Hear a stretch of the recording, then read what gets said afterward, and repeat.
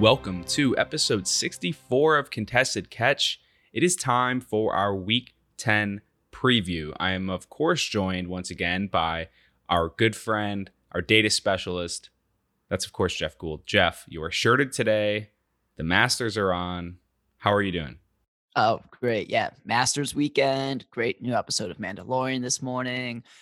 Fantastic NFL slate this Sunday. I mean, what more could you ask for? Jeff, who is the most apt comparison to Baby Yoda that is a fantasy football relevant player? Uh, No season 2 spoilers, by the way. but the best fantasy football comparison to Baby Yoda. Yes. Got to be Kyler Murray. That's a good one. That's a good one. I was gonna go Tariq Cohen. Yeah, but like Baby Yoda is good and Tariq Cohen's not. Well, man, I really struggle with Tariq Cohen. He's a cool personality on Twitter and stuff. I love how much he's he fantastic games on and Twitter. he engages and stuff. Yeah, I'm coming around on him. Kind of like I did with Jamal Williams. Shout out Jack. Okay, good stuff. So obviously we're talking Week 10 preview here. We're going to start by looking back to last night. Obviously we're recording and posting this on Friday, but we're talking about Thursday night for a second, Jeff. And I want, that was Indianapolis versus Tennessee. Did not go the way most people expected that game to go. And, there was some craziness in terms of special teams on Tennessee that threw a wrench in things for sure for the Titans, but or the Titians, as our friends like to say. But with that said, I think one of the clearest fantasy football takeaways, Jeff, is that Indianapolis's backfield is a mess of an RBBC. Obviously, running back by committee. The clear lead dog last night was Nyheim Hines. Handled 12 carries, had just a great game. Really, really looked like the best back in the backfield. 2 touchdowns. Clearly the pass catching back, and with Phillip Rivers, preference to throw to running backs frequently, I think that Nyheim Hines, this is what's concerning is like he should have every week utility. Week 1, we saw him come out with 2 touchdowns. I think it was 3 weeks ago. He had two receiving score game. He just hasn't been able to string them together. And I'm not exactly sure why that is, why he's, maybe he's just not on the field quite enough. But takeaways from that backfield specifically, obviously we also saw Jordan Wilkins out carry and out produce Jonathan Taylor once again. So Jonathan Taylor's stock continues to go down. Jordan Wilkins is the preferred play at this point right now, but Nyheim Hines looked like, the only one that you'd really want to start. Well, first of all, Jonathan Taylor did outproduce Jordan Wilkins. You just neglected the receiving work. Second of all, it was still absolutely just awful though, from a fantasy perspective. It looks like Nyheim Hines is clearly the lead back right now. But as you also mentioned, like the consistency, this is, I think, the first game that Hines took over a 50% snap share, like first game since week 1 or 2. So really, like, unless you consistently see that bare minimum at 45%, but consistently over 50%, like it's still going to be like really tough to fire him up with confidence of anything more than like a high upside flex play. Um, no, I think also we should point out Michael Pittman Jr. I think it was last week I said you should be picking him up if you need wide receiver help coming off of IR, and he dominated last night. 7 receptions for 101 yards, and they even gave him a carry, which he took for 21. He looks to be the clear wide receiver 1 right now. And look, it's not T.Y. Hill, and like he's just not going to happen at this point. If you didn't already pick up Pittman, I think he is going to be a high priority waiver ad on Tuesday. Yeah, he looked legit. He was a guy that I wasn't crazy about coming out. Obviously, he's a rookie. He's missed some time this year. He was eased back in week 8. Week 9, he actually, I thought had a really encouraging performance. I wrote as much in the catch-up, obviously the weekly newsletter. And, he has continued to ascend. Now, he's got his first 100-yard game. Definitely looks like the only pass catcher in that offense that, with the exception of Nyheim Hines, that you should feel, good about potentially starting, but at the very least rostering. So, yeah, I agree on Michael Pittman. Flipping over to Tennessee, Derrick Henry remains a matchup proof RB1. I don't think that should really surprise anyone, except there was some talk about, oh, this is being such a good defense. Blah, blah, blah. Derrick Henry still saw 19 carries, 103 yards, didn't get, much receiving work, but 2 more targets for him. And that's really all that you could ask for from him. Another 20 touch game. And he did get vultured twice. That's not ideal. But I think the bigger story out of Tennessee, Jonnu Smith season. Johnny Smith, it's nice just to see him getting used creatively once again. He did see 6 targets to Anthony Firkser's 3. I wrote about in the catch up that Firkser had out targeted him by double, which was, just I guess a pretty startling development after the first 4 weeks and how good Johnny Smith looked. But Johnny Smith appears to be back on the right track. AJ Brown finally put up a dud game. And my question for you, Jeff, I have my own idea about this, but natural regression after a stellar 5-game run against a tough defense, or is there something more to AJ Brown's 4-target, 1-catch game? I think it's mostly just regression, tough matchup in the offense overall, just not having a good outing. We should know obviously that Brown has been going through a knee injury this entire year, and he's usually getting a rest day in the middle of the week, so it's possible that maybe with the short rest, he wasn't like full speed the way he usually has come around on Sundays. And also, one has to wonder how much uh, the injured, banked up offensive line is going to hinder the offense going forward. As we've mentioned, Taylor Lewan out for the season with the torn ACL, and then Roger Saffold, the All-Pro left guard, left last night's game as well. So if all of a sudden you're looking at backups on the entire left side of the OL, that's not great for this offense rest of season. Yeah, and we know Indianapolis has a good defense, but they were getting to Ryan Tannehill constantly. I mean, the plays that he was able to make were like above expectation because he just did not have time. They were bringing a ton of pressure with just 4-man rush. Not a good sign for Tennessee's pass protection. But it is what it is. I guess we'll take away from that what we can. Hopefully that isn't going to put any of our listeners in too big of a hole going into Sunday. Moving over to that now, let's start with some injury updates, Jeff, and I'll just start with a couple quick hitters. Miles Sanders is back this week. It's not necessarily official, but he says he's 100%. Doug Peterson hasn't given him the green light, but he should be fired up as an RB1, no question.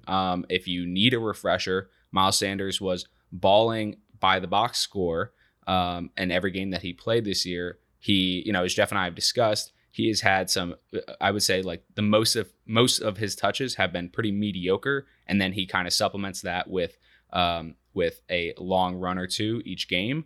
At the end of the day, those count just as much or more if you're in a league that rewards those.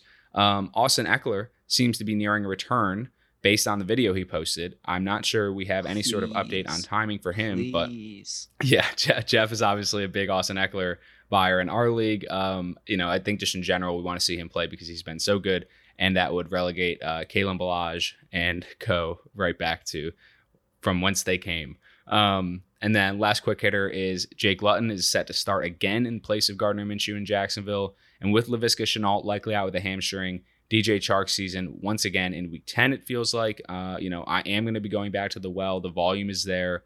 Jake Luton looked capable enough to not only feed DJ Chark, but actually get it to him in a catchable manner. So I feel good about DJ Chark in week 10.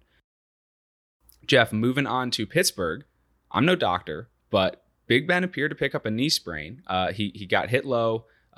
He went to the locker room for a little after finishing the drive. He went to the locker room, came back. He was clearly in pain. He was still, this is what Big Ben's done all career. He has gutted out injuries. He's just a big, tough guy that it's not easy to take down, not easy to keep out of the game. So he was throwing off his back leg. He was doing it effectively. He also went on the COVID list because of a close contact. And there's no word on his status as of yet. So just to play the speculation game here, if he doesn't play, how comfortable are you starting any Steeler in a decent matchup against Cincy? Still decently comfortable. They've had some like fantasy relevance without Ben, even though it's not the ceiling's obviously lowered.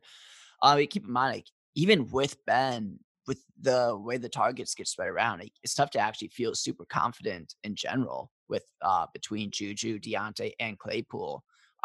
You never, if Ben's playing, one or maybe two of them are going to hit, but you could be starting the guy who's odd man out for that week. So like I feel like if it's Mason Rudolph, then you know, one of them might hit instead of two. Like, you feel like somebody will probably still have a decent outing, but the ceiling of overall is definitely lowered. Yeah, in Pittsburgh right now, last 3 weeks, Rock score the Juju, Chase Claypool, and Deontay Johnson in that order. But I mean, it's basically a three-way tie for first. They're all getting reasonably, the same type of volume. I think who this bodes best for is Deontay Johnson. Because he was by far the most productive. Chase Claypool wasn't there last year, so it's not really fair. But he was by far the best receiver in Pittsburgh last year. Including Juju Smith-Schuster with that carousel of backups that were behind center. But not only that, I just think the low A-dot role that Deontay Johnson plays, getting, double-digit targets oftentimes, doing more with them after getting him underneath. I think that bodes well for him. But at the same time, Juju Smith-Schuster appears to be healthy now, has been really productive recently. So I think the biggest downside of the situation is Chase Claypool might not be able to get some of those long, deep passes that we have been accustomed to him seeing, but we shall monitor that and keep going. In Carolina, Mike Davis is back to being a great RB1 play once again with Christian McCaffrey, all but ruled out for Sunday with that shoulder injury. It does not look good for Christian McCaffrey.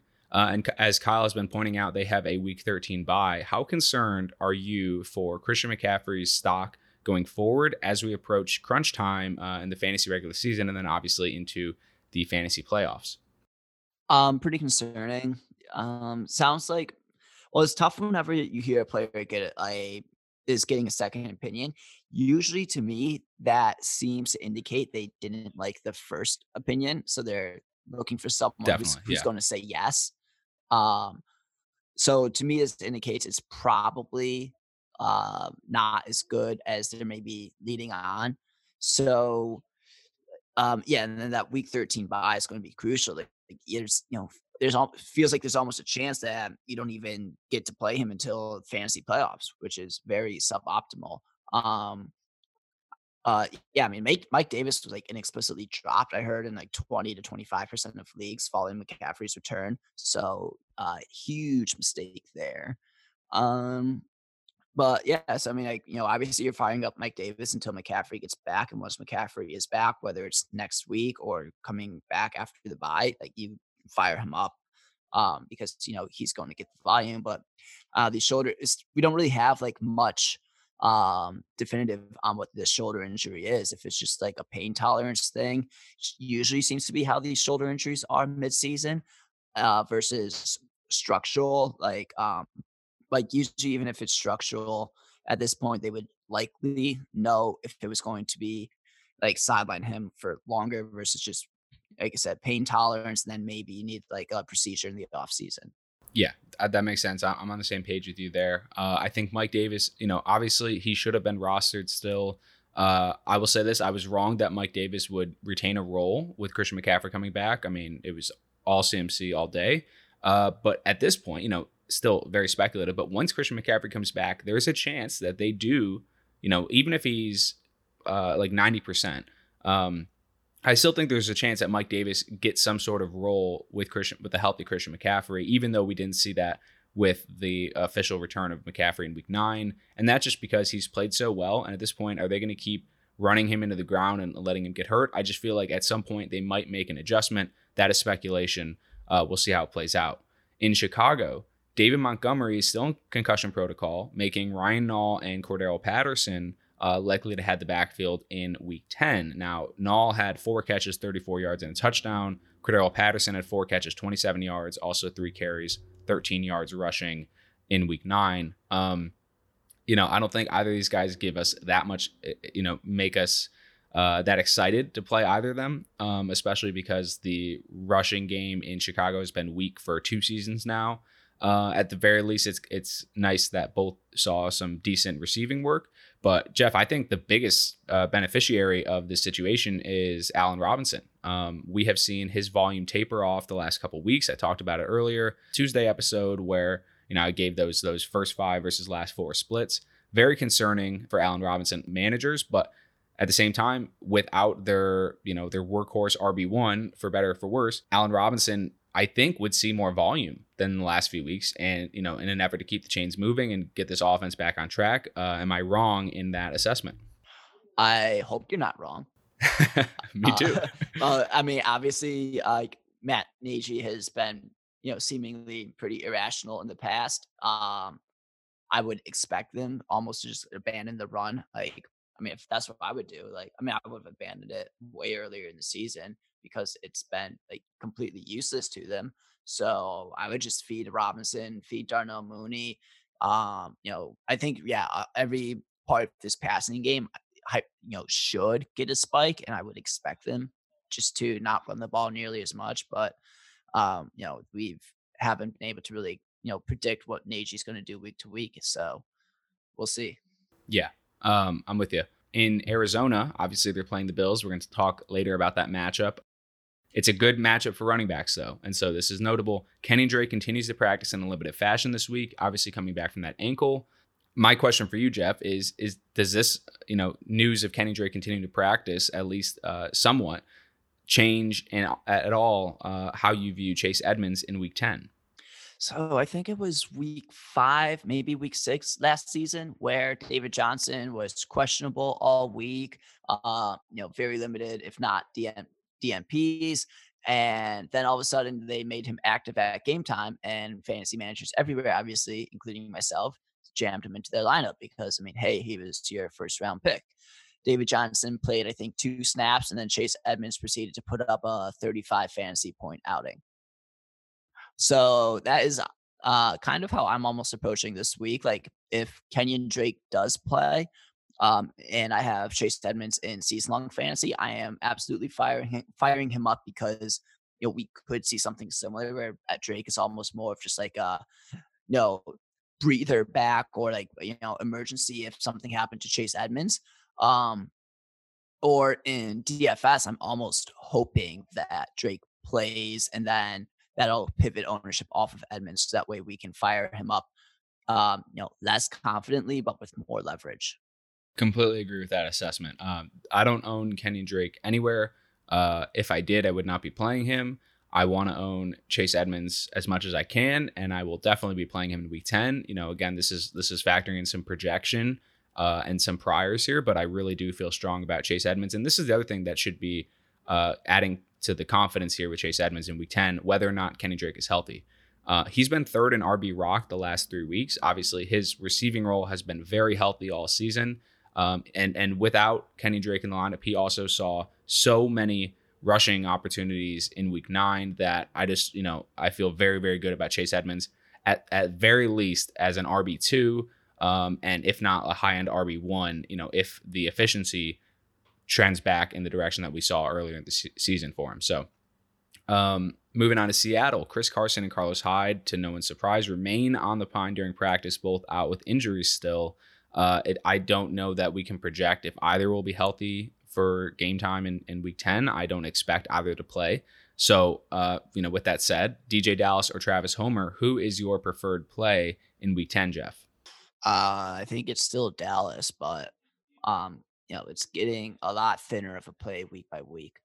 Yeah, I've been against the DJ Dallas play the past 2 weeks. He has scored in back-to-back weeks, so I suppose I've been wrong. However, Travis Homer only had 1 less carry than him in Week 9, and he also looked really explosive on a couple receiving opportunities as well. So I think it's trending towards Travis Homer. Personally, give me Travis Homer. I don't think that DJ Dallas has really done anything to inspire us. And Homer has some pretty good measurables himself. So I like Travis Homer in Week 10. Last one, Jeff. Cincinnati. Joe Mixon looks doubtful once again for this weekend. So fire Gio up as an RB2 once again. 4 touchdowns in his last 3 games. He's had a very healthy role in relief of Mixon, the role that we hope that Joe Mixon gets whenever he comes back. But I also say, similar to the Allen Robinson situation in Chicago, I think this bodes very well for Tyler Boyd, and the passing volume in this offense as a whole, but especially Tyler Boyd, who has continued to dominate volume during Mixon's absence. I don't think there's any question that he is the most preferred play out of Cincinnati's wide receiver trio. He's fourth in rock the last 3 weeks. He has been seeing like a just an absurd amount of red zone looks as well. He's second in red zone targets over the last 3 weeks as well, only second to Devontae Adams. I think that Tyler Boyd remains a really, really strong high-end wide receiver to play, and I don't think that will change this week, even though they're facing a tough Pittsburgh defense. All right, so I just want to talk about a couple quick Rock takeaways. Obviously, the Rock is a receiving opportunity composite score. If you're not familiar, contestedcatch.com/ROC. Reiterating a few points I've been talking about, just in case people missed it in the last 2 episodes. I'm saying to buy Evan Ingram. He has been a dominant tight end in terms of volume the last 3 weeks. He's 18th in Rock overall. That is very, very good standing to be in. Anytime the tight end is top 25 in Rock, that's a good sign. He has seen 29 targets the last 3 weeks. And then the other one is smash Josh Reynolds in week 10.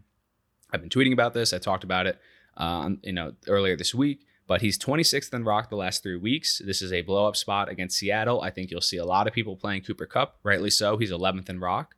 But with Robert Woods' role just being a little bit more questionable than we expected this year, I think that Josh Reynolds is a great play in week 10 as a way to get a share of this high-scoring affair.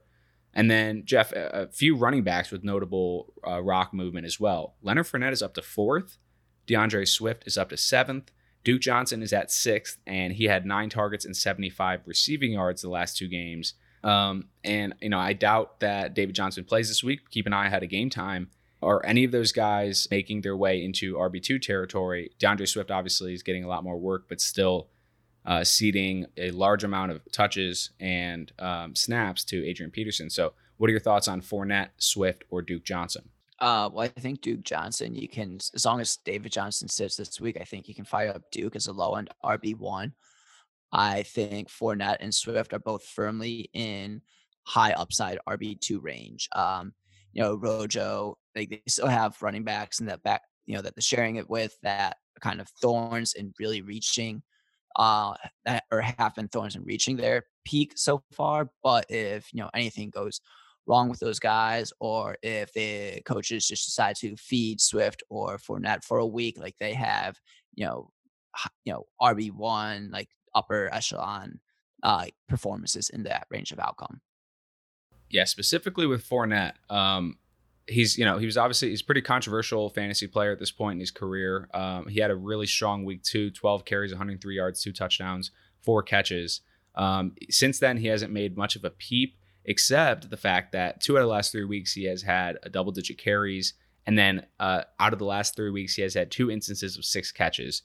Really healthy receiving role. We know that Tom Brady wants a receiving back there. I don't think he's looked particularly good with those catches, but at the same time, in PPR formats, when you're talking about a committee back, a guy getting 6 catches is about all you could ask for when you are getting a really, really cheap play. So anyway, moving on to our DFS preview, Jeff. Obviously, we're going to start by talking about stacks, and we're going to build a lineup, and then talk about some standalone favorite plays. So who is your favorite stack this week? Honestly, there's a lot of good options. It's really tough to just hone in on any single game. The Bills Cardinals is going to be the chalkiest. Not for bad reason. We saw what happened in the Bills Seattle game last week, and with the Bills being so pass heavy, like it really makes it easy. I think if I wanted to go for like a very low ownership contrarian stack, I want to go with Tua and Devontae Parker and Keenan Allen or Hunter Henry. Like stack the Dolphins Chargers game would be my like low ownership contrarian stack. I like that. So, like Tua was strong. He had obviously not a great first outing, but then he was really good against Arizona last week. Herbert has been, a baller this year. So no Preston Williams for Miami. means we could be looking at a double-digit target game for Devontae Parker. If you wanted to do a double stack, I think Jakeem Grant is $3,000, so you get that like bare minimum salary, or you could maybe play Gasecki or just like really any one of those tight ends at this point because it seems to just be like a roulette of who gets the touchdowns. And then as I mentioned, I think Keenan Allen, Hunter Henry, or maybe just Jalen Guyton as your, super cheap dart wide receiver. So I just think that's like a really easy way to go contrarian, low ownership, and gain a ton of leverage on the field. And then and it's cheap. So you could go chalk elsewhere and fire up Devontae Adams, and like your expensive, chalkier pieces elsewhere. So, you can fire like if you do that, you can fire up Adams, Kamara, Jones, Sanders, like whatever. A stack that I'm interested in this week, Jeff, is Philadelphia and the Giants. And the reason is the point total is pretty low. I don't think anyone is that excited about either offense at this point, but there are a bunch of plays that I am at least loosely interested in, and I think it's a pretty good way to potentially, do something that not a lot of other people are doing. And so if I run that with the DFS optimizer tool on contestedcatch.com/DFS, with Carson Wentz as my quarterback, I do an airy buff secondary game stack, which is obviously we talked about is chalkier, but if it's secondary, I think that's still a good way to get some exposure there. I think the favorite lineup that I have out of that is Carson Wentz, Alvin Kamara, Miles Sanders, and then at wide receivers, Stephon Diggs, Tyler Lockett, Larry Fitzgerald. I'd probably pivot off Fitz, but maybe. And then what I was really hoping to get was Evan Ingram at tight end, as I already mentioned, and then flex Mike Davis, Saints D. There are a couple different ways to go about this. When you're going that cheap, you could very easily get some Duke Johnson. You could very easily get some Devontae Adams. And then if you wanted to go off of Larry Fitzgerald, there are other ways to get exposure to that offense. Obviously, you could go with a Chase Edmonds at the flex or a Chase Edmonds at RB2. So anyway, that's something that I'm thinking about this week. In terms of a top lineup, Jeff, why don't you run one based on your favorite stack or your favorite game stack and secondary game stack? All right. Let's just see what we get with Tua. Like, it's not going to be our highest owned one by any means, but we're definitely going to sprinkle that. I do like Wentz this week a lot, especially with the bye team getting a little bit of healthy, Rager coming back, maybe even Alshon. Like I do like Wentz. We'll certainly be playing him. Then the Rams Seattle game, I think that's going to be another high ownership contest that Tua, Kamara, Sanders, Metcalf, Lockett, Parker, Henry, Mike Davis, Lions defense. I'm impressed that we can get all those guys in there under the salary cap. Yeah, well, Devontae Parker's $5,000. Mike Davis is $4,000. Then Tua's down at 5,600. So compared to usually paying up an extra like $2,000 at quarterback, and Mike Davis is free square at $4,000. That really makes things pretty easy. The one thing is, like all these optimizers are going to love Mike Davis this week because you're projecting RB1 role at the minimum price of 4,000. I really just wonder how much of that chalk we want to eat this week, because even when it's been McCaffrey back there, Tampa Bay has been a really tough matchup. As we've said all year, it's not a friendly rush defense. Guys have been able to still have good value in the passing game, and I think Davis will certainly outperform that $4,000 price tag. But part of me really wonders if that ceiling is going to be there this week, and if it wouldn't be better to pivot off of him at a projected 45 to 50% ownership. Go either if you're doing like a 3 and smaller entry, just completely fade him, or if you're max entering, like we will be really underweight at like a 20% ownership and maybe increase our exposure to somebody like Duke Johnson, who he's an extra he's an extra $1,000, but and still like a little bit chalky, but a lot less, and almost as high, if not a higher ceiling than Mike Davis this week. It's always interesting when you've got like that chalky RB2 that all of a sudden is an RB1 play, because it's like, it feels like everyone's going to play them, but there's a reason, because by, going with that cheap option that is sure to see a lot of volume, it feels like, why wouldn't you play that free square? But at the same time, if you're playing in GPP tournaments, you need differentiation. That doesn't mean ignore chalk, but that means make sure you have a way to leverage off of it. So good stuff there, Yeah. Jeff. So like, yeah, I mean, so like in the context of the, Dolphins Chargers stack, then it's completely fine to eat the chalk because that's just not going to be a high owned stack. Right. Absolutely. Here's another lineup for you, Jeff. I actually hand built this one because I wanted to get Chase Edmonds in there. So Wentz, Sanders, Edmonds. Then I can pay up for Devontae Adams, Josh Reynolds, Evan Ingram, Jalen Reagor, Washington defense, and I left out one of the wide receivers because it's kind of like a pivot point for this lineup. I feel really good about that entire lineup, honestly. And with Will Fuller, that is I could put Will Fuller in there. Obviously, that's always a good play considering he could be the wide receiver one, the overall top scorer any given week. I also think, with this, with the budget about $7,000 left for that wide receiver 2 spot, I could go Cooper Kupp, Robert Woods, Terry McLaurin, Tyler Lockett, Tyler Boyd, DJ Chark. Like the opportunities are endless there. And that's partly because I went so cheap at flex with Reagor, and then Josh Reynolds at 3,500 is someone I'm going to be playing a lot of. So I probably wouldn't go another Rams receiver, but maybe a Fuller, McLaurin, Tyler Lockett. I don't think that any of those options are bad plays this week. What are your thoughts on that lineup, Jeff? I like it. It's strong. Strong. You strong? I said, you got strong? They said, we strong. If you strong, Jameis. I said, we strong then. Oh, God. Thought I'd get you going on that one. Okay. I mean, is that top three most iconic post-game speech in history? I mean, it's got to be up there. What about the pregame gobbling double? I said post-game, so I think it's up there with Rocky Drago, post-fight speech, right? That one ended the Cold War, so like that's number one, but in terms of like cultural significance. That was such an ambitious move by the Rocky franchise to try to end the Cold War with the boxing match. It's so funny. Okay, I have one other possible play this week is Cam Akers. Henderson's status is still up in the air, and he's like practicing limited this week, but if he doesn't play, Cam Akers is only 4,200. And I mean, you're obviously going to play him over Malcolm Brown because I just don't think Brown has that ceiling.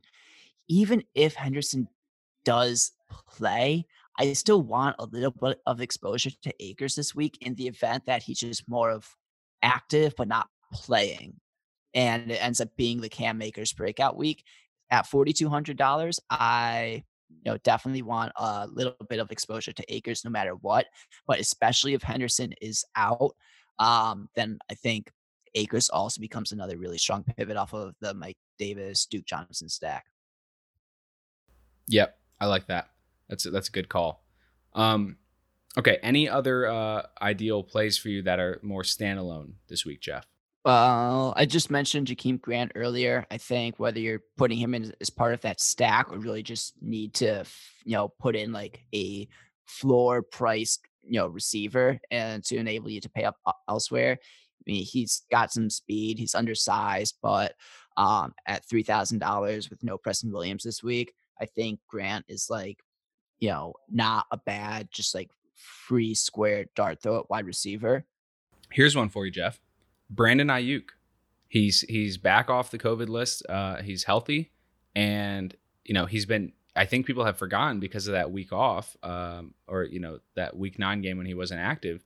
He was seeing really, really healthy volume. He had his breakout in week 8, 10 targets, 8 catches, 91 yards, and a touchdown, following up a 7, 6, and 115 yard performance in week 7. And they're projected to be 2-score underdogs against New Orleans. I think this team's going to be passing a lot. We know Nick Mullins isn't exciting, but at the very least offers something. And if nothing else, Kyle Shanahan will find creative ways to get the ball in the hands of his playmakers. I think Brandon Ayuk is a cheeky play. For whatever reason, I think people are just not remembering that this guy's out there and was, ascending prior to week 9. Yeah, I like it. Um, do you want to play Antonio Brown a lot this week? We could. I mean, Coming off of I definitely don't have a problem with that. Yeah, I mean, just coming off of that Sunday Night Football dud. I mean, I don't know. It's Carolina, so we know how well like running backs have performed against them in the past. So it could be a great week to fire up a little bit of Fournette or Rojo. But yeah, I mean, I don't know. Could be an AB smash or Godwin or Evans. I don't know. All of them are pretty low ownership projection. I feel like that's a little maybe advantage DFS wise for this offense is at least for now, like because how everything's looks to be spread out, at least no one's going to have high ownership. So, but we know they all have immense ceiling. So, I mean, I don't know. That's one way you just kind of spin the wheel. They're all pretty close in price, and just plug one or two of them in and cross your fingers. I guess I would maybe lean AB at this point, but I mean, I think He's Mike definitely Evans, going to be the lowest owned. yeah. So I mean, I think, and he's the cheapest. Whereas like Mike Evans, just like he and Brady just haven't really connected. His fantasy value earlier in the year was just like salvaged by red zone and touchdown. So I don't know. There's Literally 1 or 2 yard yeah, touchdowns constantly. Well, Jeff, I don't necessarily agree that Antonio Brown's debut was that big of a dud because he saw 5 targets, 78% of snaps in his debut. The oh Saints yeah, no. are Individually, I think it was like not bad. I just think like I just meant the entire team. Oh The yeah, the entire offense team as a just whole was dudded. yeah, for sure. For sure. Okay, good stuff there. I think that's a very strong DFS preview. Once again, guys, remember last week we did really well. We had a 7th ranked lineup out of 14,000, which was our top ranking lineup that we submitted last week. I felt like it was a really good week going in. I feel pretty strong about this one as well. Obviously, the DFS tool, is up to the user for how you deploy it. So the good news is that even if we don't have a good week, you can, because there is just so many options held within that optimizer tool. So make sure to check that out prior to submitting on Sundays. Jeff, let's move over to our best bet segment. And I'll kick it off here. I've got a couple bets that I'm interested in. We'll just go one by one here, starting with Philly -3.5 versus the Giants. Obviously, we already mentioned it a little bit, but they're coming off a bye. They've gotten healthier and healthier. Alshon Jeffrey being back isn't too impactful to me, but at the very least, if Jalen Reagor goes down or Travis Fulgham or something, there's at least another man up. I already mentioned Jalen Reagor's back. Travis Fulgham is still healthy. Miles Sanders is back. Dallas Goedert is two more weeks removed from coming off IR. So I feel pretty good about Philadelphia exceeding expectations coming off the bye. They have to get right at some point. And I think the Giants are a team that they know. And I think that I think 3.5 is I'd prefer if it was 3, but, or 2.5 rather. But with that said, I still like Philly to win by, a touchdown. Yeah, I like it. I like that one. The Bills are underdogs against Arizona. I mean, Mm-hmm. I know we're going on the road cross country, but we're the better team, right? I think Like, I mean, so. that's not my homerism talking. Like, we are the better team, right? Okay, Definitely. so then I'll I take think the so. Bills plus 2.5 all day. I'm definitely taking the points with Buffalo. I'm not going to go with the money line there. I'll take the points. We'll talk a little bit more about the Bills in the next segment, but I will say on that one, I like the over at 56.5. Buffalo and Arizona are both two high-powered offenses. I don't think either defense is playing at the level that they could be at this point. And just based on what we saw last week against Seattle, Buffalo is more than capable of shooting out any team. And obviously Arizona, Kyler Murray, they're playing some of the best ball in the league. So I think that one is a good bet to go, over 60, honestly. So I like the over in that one. Here's what I'm thinking. The Texans, 3.5-point underdogs. The Bills, 2.5-point underdogs. And the Seahawks, 1.5-point underdogs. All of those teams are on the road, but they also all have the superior quarterback in that matchup. Take the 3 of them, roll them in a 6-point teaser. There you get. So you have Deshaun Watson plus 9.5, Bills and Josh Allen plus 8.5, Russell Wilson plus 7.5. Well, I actually really like Seattle plus 1.5 versus the Rams as well. I've been I've been pretty consistent on a couple stances all year. I think the Rams are, as I've said, basically since the inception of this podcast, Rams I think are fraudulent, and Seattle. I know they're on the road, but come on, like Seattle is the better team. I think. I think their defense has been ass, but at the same time, we just saw the Rams get decimated by the Dolphins, who have a good defense, but still, like this team is just not playing at the level that they did when they were on their Super Bowl run. I also like the over 54.5 in that one. So I like that bet, Seattle plus 1.5 and the over. I also like, going to Sunday night here. We haven't talked about it at all because they're not on the slate, but New England +7 versus Baltimore. Jeff, I want to discuss this one for a second because obviously we just saw New England barely eke out a win against the Jets. Baltimore has not played their best ball, but they are still Baltimore. They still have a healthy Lamar Jackson and a really talented defense. But I kind of like +7 there. And the reason is I think most people are going to be saying, well, New England is barely getting wins against some of the worst teams in the league, and they've looked bad. But I actually think that New England is finally trending in the right direction again. Cam Newton played probably his best game since early in the season against Seattle, and that's like against the Jets, sure, but I don't know. I mean, I think Lamar and the Baltimore offense have been struggling. They're saying that defenses know what's coming. That's not good. But more so, we're talking about the best defensive mind ever in football, and that's Bill Belichick scheming against Lamar. They've had mixed success there, but I feel pretty good about Cam, continuing to trend in the right direction, or at the very least keep it close. And 7 points feels like a decent bet there. What are your thoughts there? Hmm. Well, I was able to get the teaser that pays out at +140. Okay. Although you should add, might as well just add in the Eagles to that as well while you're at it. But yeah, I don't know. I mean, like last year, Lamar and the Ravens just ran New England out of the stadium. So I don't know. Like, could we see them do the same thing? But then again, like, hey, they just haven't looked good. Lamar is struggling passing outside the numbers. Everything's been condensed to the center of the field, which makes things easier on the defense. Yeah, I don't know. I slightly lean Ravens -7 because they are just that much better and complete of a team, but I don't feel strongly about it. Okay, fair enough. So we're on opposite sides of that one.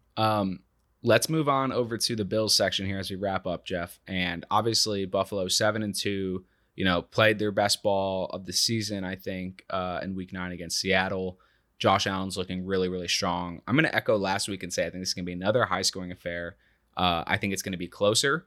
I thought last week was going to be close, and I was willing to say Seattle was going to win that one.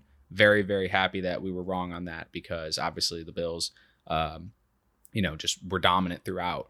But this week, I'm going to take the Bills. I'm taking the Bills to win 34-31. I like this one again to hit the over. I like this one to be another shootout type. I think Arizona is going to perform better against this Bills defense than Seattle did, which, I don't know if it's a hot take. I think the main thing that's really interesting about this matchup is that Kyler Murray and Russell Wilson are more similar than most quarterbacks in the league. Like they both have really effective running ability. I think Kyler is much more apt to run than Russell Wilson is at this point in his career. But with that said, I think the Seattle weapons are better. Schemes are different, but Seattle was still trying to air it out. And, we saw Russell Wilson probably have one of his worst games of the last couple seasons with all those turnovers. So I think that Kyler Murray is going to do better than Seattle. I think the Bills are still going to win, and I think it's going to be a high-scoring affair. What are your thoughts on the Bills in Week 10? Yeah, I concur. I think the Bills are also like in a better position to game plan for Kyler and the Cardinals offense, I think, than most teams because we do run a lot of 4 wide sets, similar to how Arizona does with a mobile quarterback that can, kind of not that Josh is like the same style runner of Kyler at all, but like can still stress the defense in a similar way. And I think this team's had a lot of success against these young mobile quarterbacks. I mean, we had a great game plan for Lamar last year, and I mean we still lost the game, but we still also like are one of the best regular season defenses performance against that team. So, like, yeah, I think we'll be able to do enough defensively to give ourselves the edge. I think Stephon Diggs, Patrick Peterson is going to be quite the matchup to watch. And also got to keep an eye on whether or not Budda Baker is healthy at safety. That could be a key absence if he's unable to go for Arizona. And but I mean, Cliff Kingsbury, I mean, he's kind of a coward when it comes to kicking.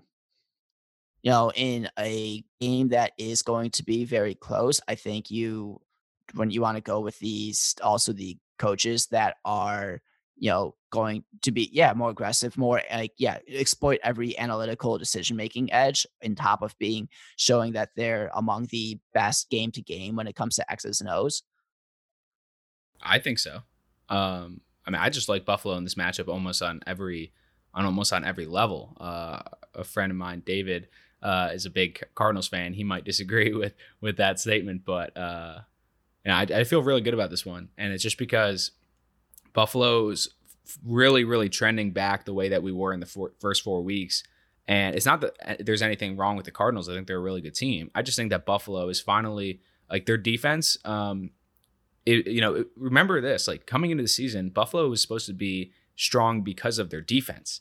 And we've seen definitely below expectation performances throughout the season, except last week when we actually contained Russell Wilson. The final score doesn't necessarily indicate that because they still put up points, but at the same time, we're talking about the MVP frontrunner, Russell Wilson. So I think that Buffalo is finally starting to trend in that direction, or in the correct direction for defense. And then obviously Josh Allen playing so well that I'm not picking against them again this week. So 8-2, we hope for it. Definitely going to be a good game to watch, I think. And yeah, man, hopefully we come out winners once again. Jeff, as we wrap up episode 64 here, any final thoughts heading into week 10? Stay strong and have a profitable weekend. Let's do it. Another profitable weekend on the way, we hope. Oh, it's Friday the 13th. Friday the 13th in 2020. This is maybe we just cursed everything we just said and everything will be wrong. You should probably do the exact opposite of everything. Just hedge. This actually, this is the all hedge this episode. Analysis is going to be completely 100% wrong. Do the exact opposite of everything we just said to do. And keep in mind, guys, we warned you now. Okay, so if we're dead wrong on everything, you've been warned.